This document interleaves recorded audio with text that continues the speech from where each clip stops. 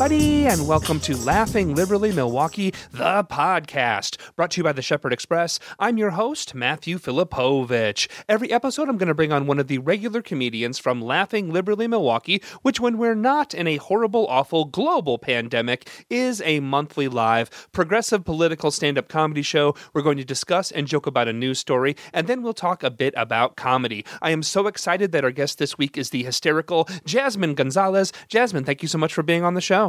I am so excited to be here, Matt. So, Jasmine, in our latest edition of Our Crumbling Democracy, today we're going to discuss how the 2024 presidential election might actually not be decided by the people who vote. I mean, because who cares about the will of the people, right?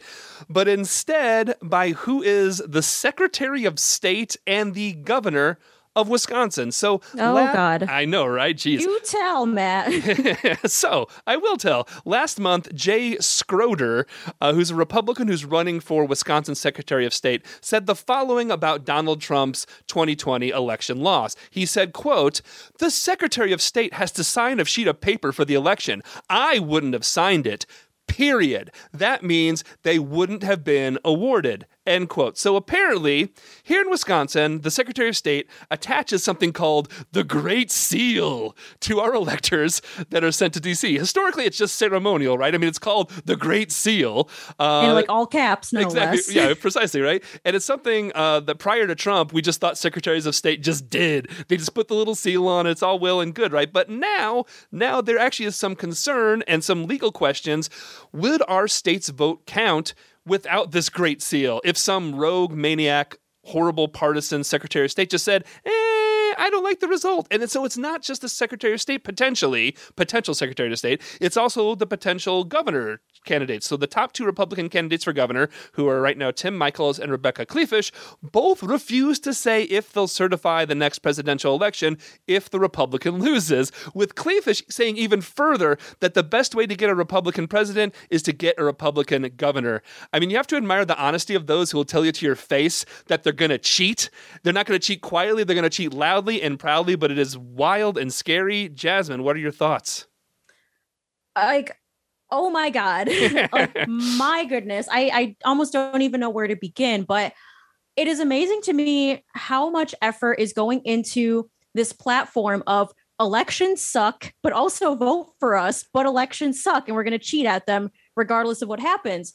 And what's really interesting, so I just read this book. It's actually coming out this week. It's called Milked: How an American Crisis Brought Together Midwestern Dairy Farmers and Mexican Workers by Ruth Conniff. And something that's really fascinating about this book is the idea that like a lot of these farmers who voted for Trump in 2016 really didn't like the guy. They're like, well, he's racist, he's sexist, he's kind of a loser. Like, I'd rather not vote for him, but he is pandering to farmers, saying he's going to give us aid, he's going to bail us out, etc. So, like, you know, as farmers, they're like, well, I'll vote for that guy. He's giving me something. And so it's like, that's how easy it is to have a platform in Wisconsin. You could literally run on the platform, like, make the dairy state great again, and that's it. Yeah. But instead, like, they're putting all this effort into, like, well, let's just, like, not have a platform, not pander to anyone, and just, like, cheat our way through the, like, elections. And it's like, just like, I don't know, offer money to farmers, like just literally pick something and run with it.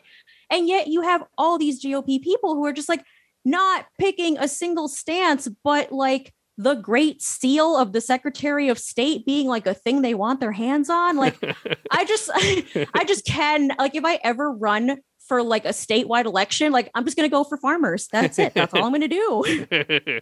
Well, it's so frightening too. And I think now, especially after Trump, but especially after Roe, you know, just a couple of weeks ago, I think anyone who thinks like the courts will save us or think that like anything is really secure anymore, hopefully I've been shaken awake, right? Because it's like all it takes is just the certain people to say, no, you no longer have these rights. Like, so the Secretary of State maybe they could just say, no, these votes don't count. And then it just takes the right judges to say, yeah, you know what? These votes don't count. And then that's it. And then it's gone, which is frightening. until we like actually like put things into law. So like if we pass a law saying like, okay, whoever has the Great Seal can do XYZ, until that's like put into law, we literally are relying on like legal scholars and attorneys and judges to interpret like whatever is in current statutes and then decide which interpretation is best. And yeah, as you just said, with the Supreme Court, it can literally come down to like, well, I interpret it this way, and therefore that's the like law of the land. And it's like, holy moly, is that just a lot to leave to like a couple of people to just decide for the rest of us? Yeah, it's really wild. Well, one thing, and it's wild and frightening and depressing, but you know something that's not wild and frightening or depressing is the fact is your comedy. So what I always ask the comics who come on here is how comedy and COVID has treated you. I know recently you haven't been doing a lot of performing. You're an improviser. You improvise with with Interchange, and I know recently you've just gotten back in the game of doing performing and teaching. What brought you back now? What exactly brought you back to doing stuff at this point?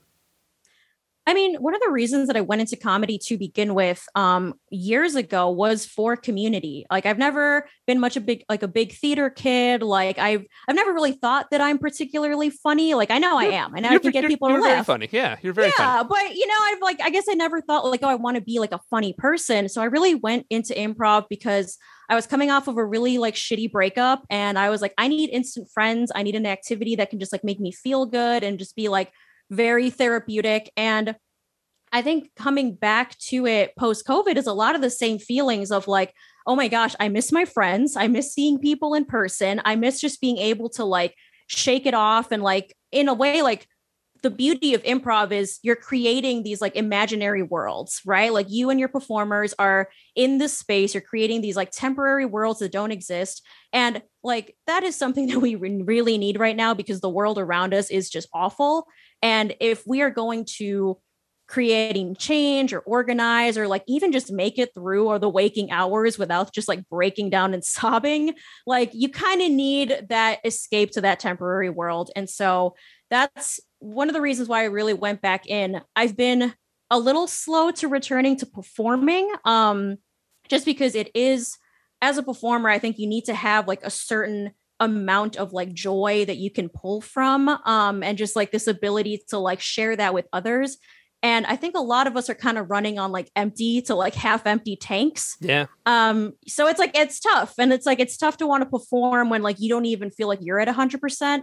But I've been going back to like teaching because that kind of gives me a space to be like, okay, I might not have all the energy to share with people for laughs, but I can at least maybe inspire other people to do that. And it's just like really nice to be in like a safe, non-judgmental space where like you're just playing with people and you're watching them grow and you're still having a good time. Yeah. Well, if people want to follow you on social media, if people want to find out where I know you're currently, I think, in a session of classes, but when your next classes are, where can they find you and where your classes are being held? Where can people find you? Yeah, so the theater, the Interchange Theater, is on Facebook and Instagram as the Interchange Theater Co-op. The website for that, I believe, is the interchangetheater.com. And yeah, all that information will be coming up shortly. So my current session of classes is coming to an end in a few weeks. Should be starting up again, maybe like August or September. And yeah, would highly recommend if you just want to like for 2 hours, you know, a week, come escape from the world and just kind of laugh and shake it out. Like that's the place to be. And I'll be there with you. Yeah. Also, you're also reviewing books too. What real quick, plug that too, because that's really a great thing you're doing. So. Oh yeah, for sure. So I am a bookseller with Porchlight Book Company. We don't have a brick and mortar. We kind of sell more business to business, but I do write book reviews for them. That's just porchlightbooks.com.